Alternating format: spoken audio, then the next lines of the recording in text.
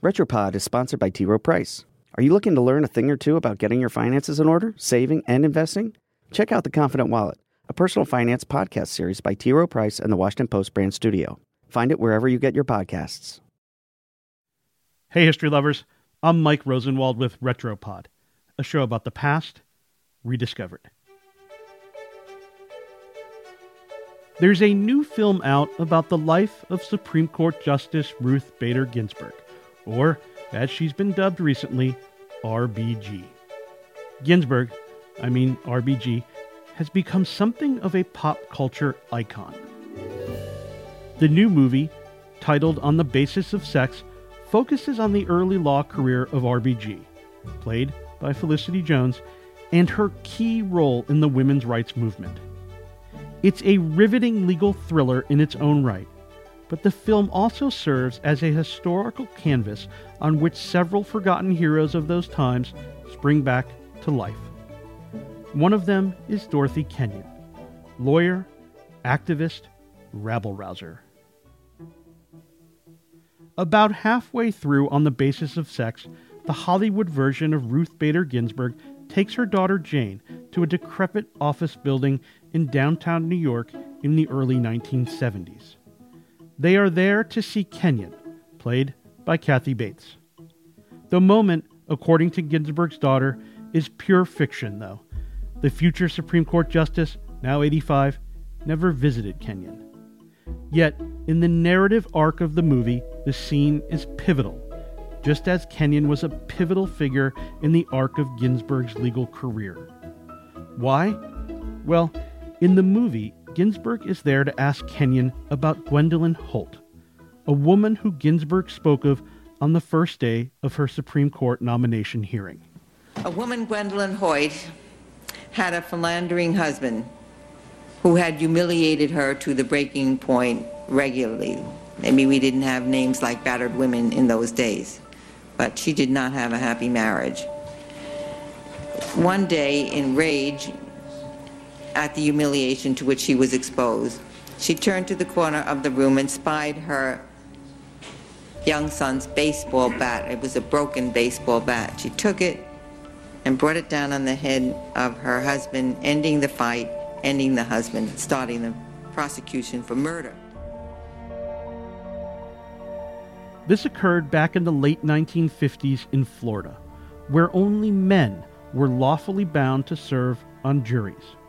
If women wanted to serve, they had to volunteer. So very few women were in the jury pool. Hoyt and her lawyers argued that this was unconstitutional because she was not judged by a jury of her peers. One of her lawyers was Dorothy Kenyon. Kenyon was born in New York during the winter of 1888. Her father was a patent attorney, a progressive one, too. She asked him once, according to her obituary in the New York Times, "Can girls be lawyers, father?" And he answered, smiling, "Why not, my dear?" Kenyon graduated from Smith College. In 1917, she earned a law degree from New York University, one of just a handful of U.S. law schools enlightened enough to enroll women. Kenyon emerged from there as a crusading human rights attorney and an endearing gadfly. Among her many titles and honors, Kenyon was the first delegate of the United Nations Commission on the Status of Women. Kenyon was also a fearsome verbal brawler. When Senator Joseph McCarthy labeled Kenyon a communist, this was her response. "He's a low-down worm, and although it ought to be beneath my dignity to answer him, I'm mad enough to say that he's a liar, and he can go to hell." As one of the first board members of the American Civil Liberties Union, Kenyon wrote important legal briefs on behalf of clients, including Gwendolyn Hoyt. Hoyt's case made it all the way to the Supreme Court, which ruled unanimously against her. Women are the center of the home, the court said, so it was naturally reasonable for them to be relieved from civic duty. But Kenyon's loss in the case, as the movie and history makes clear, informed the intellectual and emotional underpinnings of future legal arguments, including landmark gender equity cases Ginsburg argued in briefs to the Supreme Court.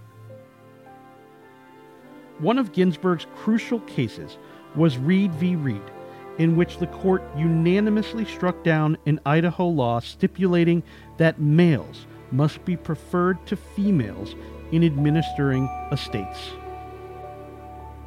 It was 1971. Kenyon was then in her early 80s and dying from cancer. And when Ginsburg took up the case for the ACLU, she honored Kenyon's legacy, listing her and another civil rights hero, Pauli Murray, as co-authors on the brief she submitted to the court. Though Kenyon was early in the struggle, Ginsburg later said that she, like so many others, kept the idea and the hope alive. I'm Mike Rosenwald. Thanks for listening. For more forgotten stories from history, visit WashingtonPost.com/retropod.